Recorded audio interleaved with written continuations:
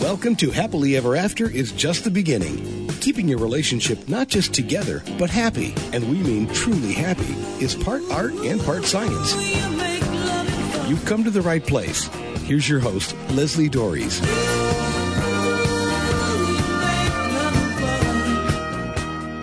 Money may make the world go around, but it is also one of the biggest sources of disagreements in marriage.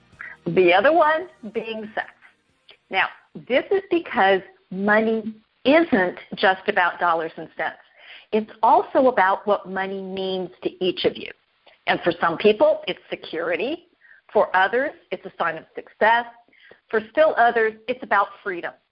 But whatever it is about for you, it's more than likely that it means something different for your spouse. And this is the main reason why it causes such problems for the two of you. Now, a related question is, how do you manage your money as a couple? Do you keep everything separate, lump it all together, some version of both? Well, to take a closer look at the issue of money and marriage, I'm joined by the engaged marriage blogger, Dustin Reichman. He's also the author of the 15-Minute Marriage Makeover. So, Dustin, thanks for coming back on the show and talking about what on the surface should be really just very logical, but we both know that's not true. Absolutely, Leslie. I'm very excited to be on and be able to unpack this topic. I thought your introduction was perfect in the sense that I think a lot of couples are more comfortable talking about their sex lives than their financial lives. So there's definitely something to this topic. Yeah, it's much more personal than people think. And I read your post, should married couples have joint or separate bank accounts, which prompted this show. And, can you give some background of the responses that you got to another post that you wrote, 7 Simple Steps to Financial Success in Your Marriage, that actually was the impetus for the should married couples have joint or separate bank accounts post?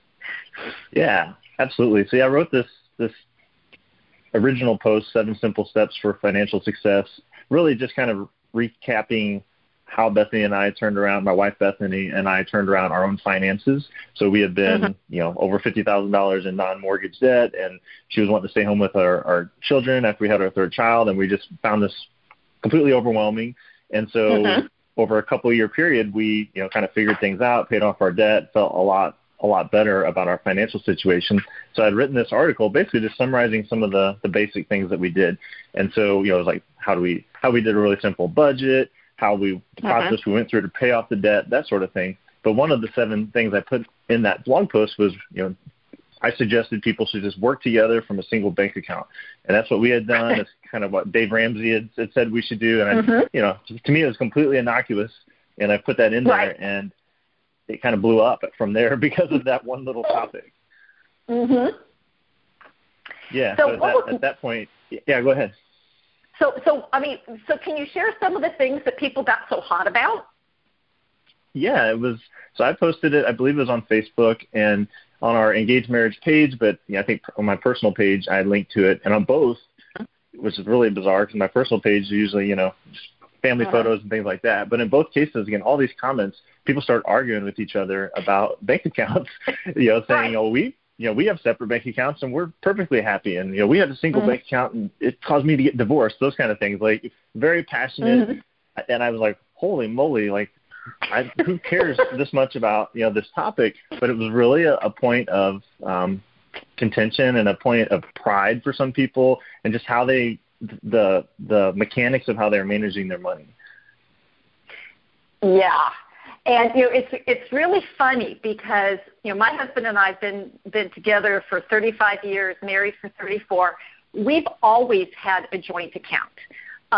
All of our money, because in our house, I joke about the only thing that's yours and mine are shoes and underwear. There you go. Yeah, but everything else is pretty much joint. But I've worked with couples where it's like everything is completely separate, and and a lot of the reasons why. I mean, years and years and years ago, because I'm dating myself here. At my husband's company, they were going to automatic deposit for paychecks, And he didn't think it was any big deal. And then, but he found out that a lot of the people who worked hourly didn't like it because they'd been hiding money. They had been hiding all their overtime money. And he's like, and it blew his mind because he goes, everybody doesn't put all their money together. So it's kind of even, I mean, this was, 20 plus years ago that this happened. And so even, this has been an ongoing thing for people. Oh yeah, for sure. And it's like you said, for a lot of it's family of origin, just like, well, this is how my parents did it. This is how I was taught. Again, kind of 20 years ago, we used to have to balance checkbooks. And so there's probably a really strong reason to be more organized just to avoid, having overdraft fees. You kind of had to know what was going on in your account together. I think technology has also changed a lot, the way that we manage money. So. Absolutely. So let's just go to the basics. So, I mean, you and your wife had a joint account, and so why did you propose joint accounts for a married couple? What are the benefits of everybody of just having one place for all the money? Sure. Yeah, I think there's a lot of benefits to taking a joint approach. Probably the biggest one maritally is it kind of forces or at least encourages regular communication about finances. There's built-in accountability. I mean, you really avoid that scenario that you're just describing where you're able to, or you're tempted to maybe hide money from your spouse. And with that, working together in one account, I think it really fosters unity when it comes to what you want to do with your money. Again, it's beyond the mechanics of managing the account. You're talking about your money on a regular basis instead of being able to just ignore it. And I'd say work together in that sense. For us, it's much simpler if we just say, look, any money that comes into our household it's our money, and then we can do what we want to do for our family with it, rather than trying to proportion things out and say, you're handling the mortgage, I'll take the car payment, and trying to somehow prorate it based on what you're contributing to the household. I just feel like that's an unhealthy approach. And so a joint account kind of forces all those things together, so you have to communicate, you have to work together in some sense. You don't have all the weird administrative conflict of splitting up bills and having, an accounting nightmare trying to manage multiple accounts. So I think there's a lot of good reasons for the joint account. And it brings up that point about how people, if you have a joint account, then you have to talk about stuff, which seems to be, it's interesting because you pointed out that for some people it's easier to talk about their sex life than about their money. And, and you talked about what they learned growing up. And it's really interesting because I don't remember my parents talking about money. Now, I'm assuming, always a dangerous thing to do, that my parents had a joint account. I mean, my mother was a stay-at-home mom, raised the kids, until I was in middle school, I think, and then she got a job. But so she wasn't. She was saving the family money. This is what people need to understand, that when you don't work outside the home, you're actually saving money. She wasn't necessarily bringing any in. So I believe, and of course at the time, and probably at the time they got married, I'm not sure, this back at the dark ages, it always makes me break out in a cold sweat about women not being able to definitely didn't have their own credit cards, and they may not have even been able to open up their own bank accounts, which is a little scary. Right. But I know they thought about money sometimes, but they never talked about it. And I think that's, so you're talking about what people experienced growing up. And to be honest, I'm not sure that my husband and I ever talked to our kids about how we handled money. I mean, my husband has talked to them about financial stuff, but I'm not sure he's ever talked to them about how we personally handled money, which is kind of a weird thing. Why not talk about it? Right. What's the hang up around it? What have you discovered, working with people? What makes it so hard? Yeah, well, I think so you're saying why don't we think to kind of pass on best practices in this area to our kids? Right. Maybe, yeah. Maybe because people don't know what best practices are, but okay. Yeah, I think that's probably a big part of it. And as you were talking about, you don't remember your parents even talking about money. I grew up in a pretty poor household. My mom also stayed home, except a little later in my teenage years, she became a waitress and had some income. But my dad was a laborer, and so kind of a meager living. And I know that she managed the checkbook, and I remember a lot of conflict there, like, when are you getting paid? And he'd only get paid if there was a job to go to that week to get paid. And so, but she was basically paying the bills, and he was bringing in the money, and there's a lot of conflict around that. So I knew they were working for one account, but not necessarily in a healthy way. And so I didn't really learn from them. So I already talked about the first 5 years or so of our marriage.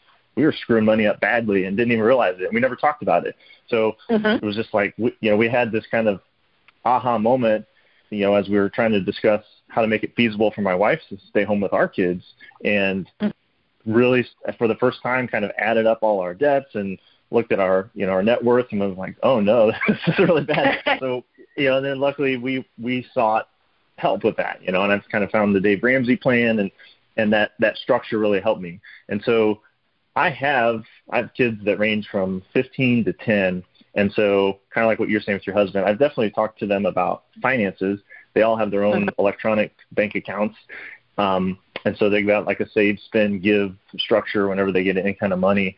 So I feel good about that part. But we have not talked about, so later in life, when you combine with another person and you get married, this is, best practices. Maybe we will when that time comes. And so I guess that hasn't been relevant yet maybe to us, but, it has started to come up in some ways just with dating. If my son goes, when we could go to the movies, when you go to the movies with the girl, it's like, well, who pays? And, there's that sort of thing about just how you, in a relationship, kind of what are the expectations and how do you communicate about it, because it could be awkward.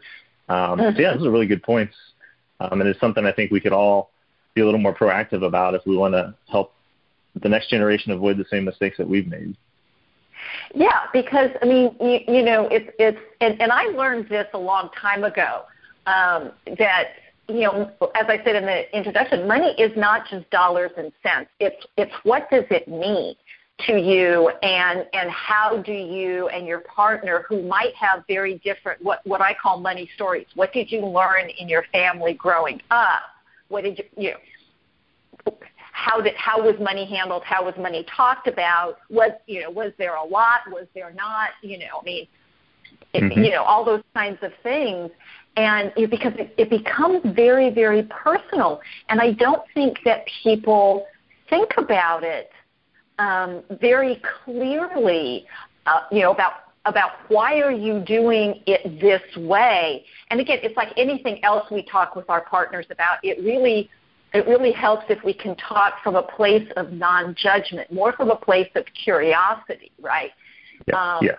And and especially now, I read a lot of stuff about the amount of college debt that many people have, and should you get married, and all these other things about this this big debt, and and there's a lot of shame around it too, and which of course that's not helpful in a conversation.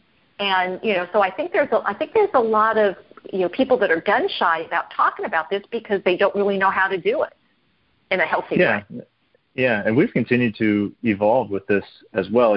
So we had the messy beginning, and then we kind of got mechanically right, and we were spending less than we were bringing in, and we were able to basically have a good lifestyle. But really, in the recent years, I'd say in the last 2 years, my wife and I have had better discussions about the why behind money and financial goals. And it became very clear to me based on some decisions that some things I wanted to do with our money. As I had a conversation with her, and I thought it was a no-brainer, she was very hesitant about it. And it was because for her, money represents security, and I think growing up in her household, they were very kind of lower middle class. Her parents just worked 40-hour work weeks, very little risk. But but they never really also had the really deep valleys.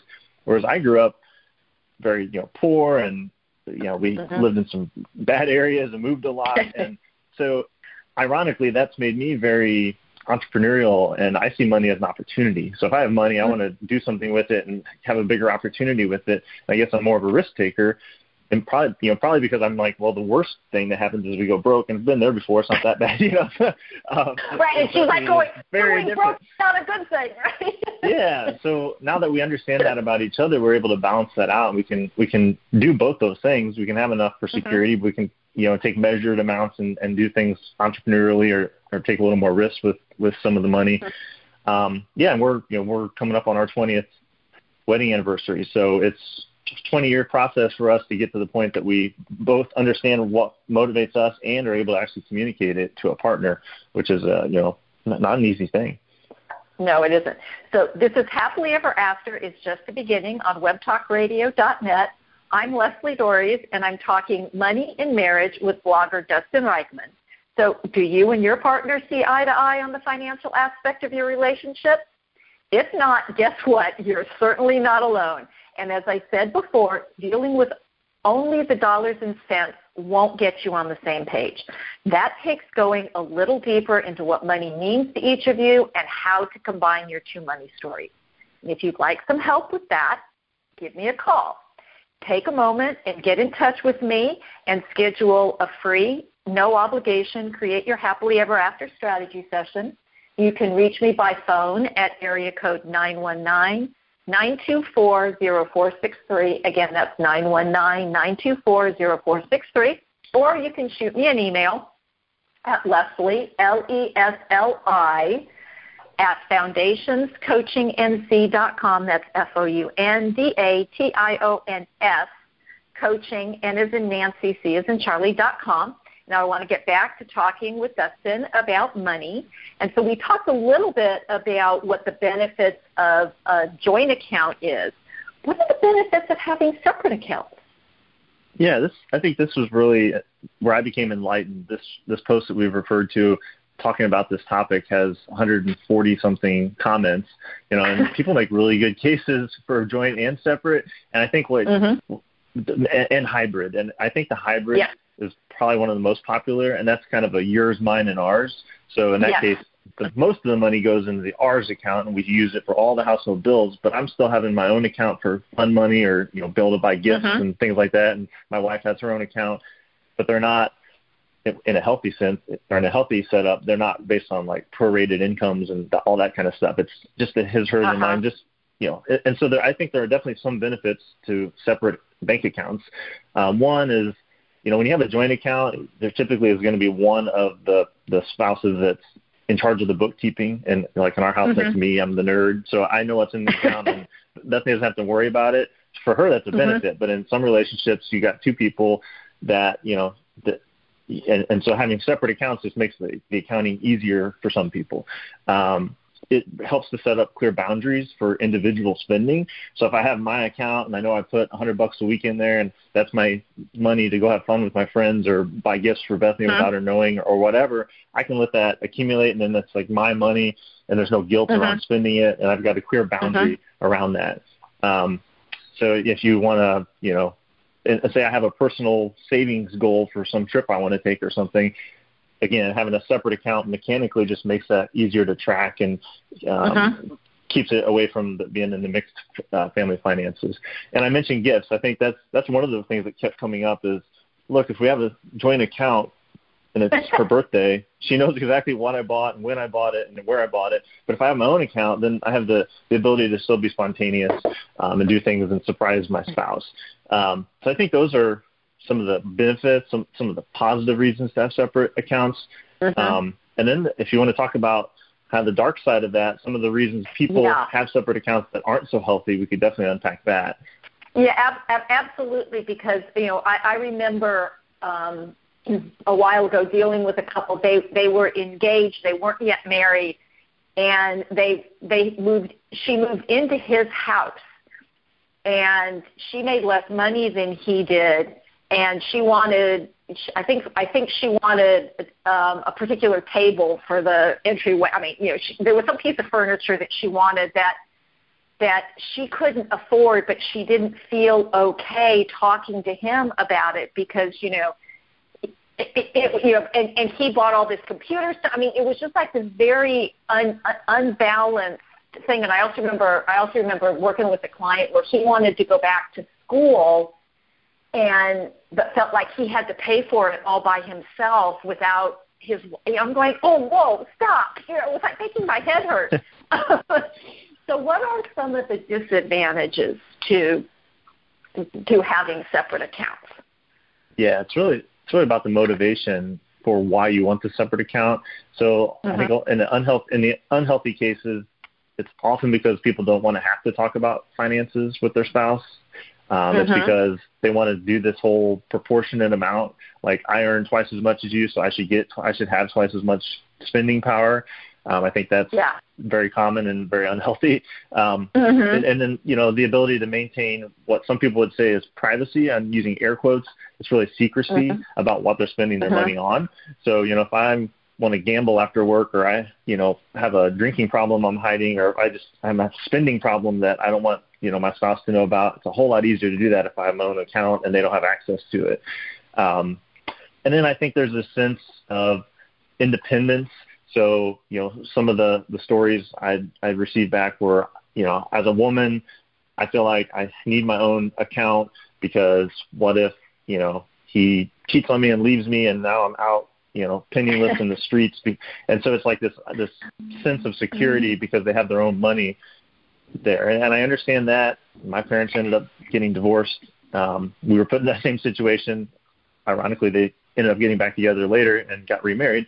A different story. But I did grow up in that with my mom, and she was, unemployed, and, here we were, and she didn't have any savings on her own. So there's some of that, this idea that it gives me autonomy and independence, and maybe for that worst case scenario, but more in the day-to-day sense that I don't have to ask permission to go buy something that I want. It's like I have my own account, and he doesn't need to know about it, or she doesn't need to know about it if I want to go spend some money on something that I want to do for myself. Yeah, and it's really interesting. The first comment that you made about women wanting to be independent because what if he cheats and leaves?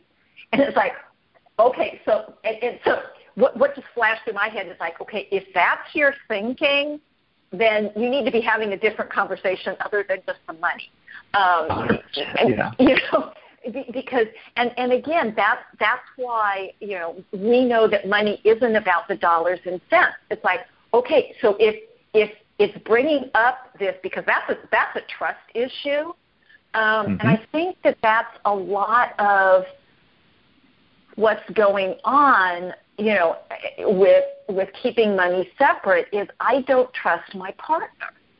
Yes. And I'm going, okay, so if you're marrying somebody that you have a trust issue with, and by the way, that the person may or may not be trustworthy. That's a whole separate kind of thing.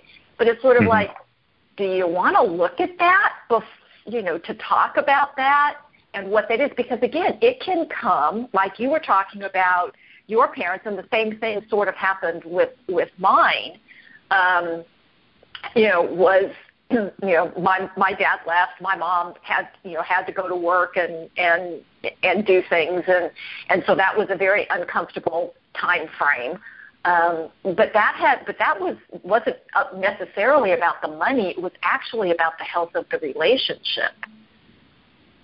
Right. So does separate accounts kind of keep people from having to look at that? Maybe. Well, yeah, I think it can, and I think that's kind of the underlying thing here, right? Like on the surface, when I asked this question, are joint or separate bank accounts better? The reason there was so much passion and there's so much controversy in the answers is because that question on the surface is really not important at all. It's just, how do you like to handle your bookkeeping and your accounting, joint or separate accounts? It's really what underlies that question is the most important thing. Right. So, and you had mentioned hybrid accounts, which a lot of people have, where where you have a joint pile of money, and then you each have the separate accounts for your own personal stuff, right? And so it's kind of like your fun, your fun money, which But so how can couples decide what's the best way forward? You actually in your post mentioned that there's a key to making that decision. What is that? Absolutely, yeah. So it's really getting under the surface question. And so before you worry about his, mine, and ours, or all joint, or all both separate, and that's not really that important. What's really important, and what the key here is that you agree to operate your finances overall in a unified way. So it's really about having unity, having open communication, and having transparency about your finances. And once you are able to talk to each other about that and agree that you trust each other and that you want to work together and you want to have common financial goals for each other and for your family, then you can decide how you want to handle, which apps you want to use, what bank you want to work with, and, do I want to have a his, hers, and ours? I think that's probably the most common, anymore. That's the most common way to handle it. And again, we can log into the same app on each of our phones, and I could see what the balance is in Bethany's fund money account if I wanted to. And, so I wouldn't even think to do that because I fully trust her and there's no need to. So that's what's the kind of ironic part is, like, we could easily operate in separate accounts and it would be just fine. We choose to operate in a joint account, and that works too. And I think if the underlying unity is there and the open communication and you guys have agreed to work together with finances, how you structure the bank account really doesn't matter. So that's the ironic part is the answer to this question is it doesn't matter, or it depends completely on the personal preferences of the couple. But, you can make any of those scenarios unhealthy if you're trying to hide, you're trying to hold on to things that you don't want to give up, and you're trying to have a kind of a 50-50 relationship instead of that 100% relationship that you're both, fully committed in. Yeah, and that's, and again, and I think that's why people don't want to do this, is because it is about getting clear, being intentional, being transparent, which you and I both know is the key to a successful marriage, no matter what the topic is, whether it's money or intimacy or kids or whatever. But 100%. That seems to be the hardest part of it is, and I was talking earlier about, people trying to decide whether they should get married if one of the partners has a lot of debt for whatever reason. And, I understand the hesitation around that, but it's not, but then it means people aren't really exploring what's going on in their own feelings around it, because then, I might have to say something that my partner isn't going to like, or I have to deal with this feeling that I don't want to have, or whatever the thing is. Right. Like, okay, and so it's kind of like if we hide it in the closet, then it won't matter. But as we talked about, it's like the particulars aren't as important as the intention. Boy, that was hard to say. as to why you're doing what you're doing. And as you said, it changes over time. Yeah, it does. And I think, the one way to look at it is that money is a great symptom, right? It's a great indicator of what's going on with your communication and what's going on, in your intimacy and the other aspects of life. But, money interacts with the external world, right? So you can't really hide it. You have to deal with it at some point or you'll go bankrupt. So, it's all about that underlying communication and the ability to work together. It's just money magnifies what's really going on in the relationship. Yep. Well, Dustin, can you share where the listeners can find these two posts and anything else you would like to let them know about? Yeah, absolutely. So our main site is engagedmarriage.com, and so you can go on there and search for money, and you'll find these two articles and lots of other information on not only money, but what we kind of call the four big pillars in marriage: communication, romance, sex and intimacy, and then money and finances. And so, we have a book. It's called 15-Minute Marriage Makeover, and it's really structured around those 4 topics. And it basically takes a week and walks a couple through 15-minute exercises for, the first week is about communication, for example, and then we go to romance and then sex and intimacy, and then the final week is money. And we put money last because it's the hardest and because you need to build that base of good communication skills to even address the money questions and the goals and the things you want to set. And so, if your listeners want to go to engagedmarriage.com/communicate, we've actually taken the whole communication section out of the book, and it's completely free. So they can download that, and they have a week of communication building in there, completely free of charge, and just kind of give them a taste to see if the book is something that would help them in their relationship. So engagedmarriage.com/communicate is where they can go to get that. Well, thank you. And as we've talked about, like most things in life, how you set up your finances is not a black-white, right-wrong conversation. It's about being intentional, not just about what you're doing, but why you're doing it. And money is one of those sliding, not deciding areas for many couples, and that's actually the source of the trouble for most of them. The correct answer is the one that works for both of you. So hopefully you've gotten some information about how to do that this week, and I hope you'll keep listening. And until next week, stay loving.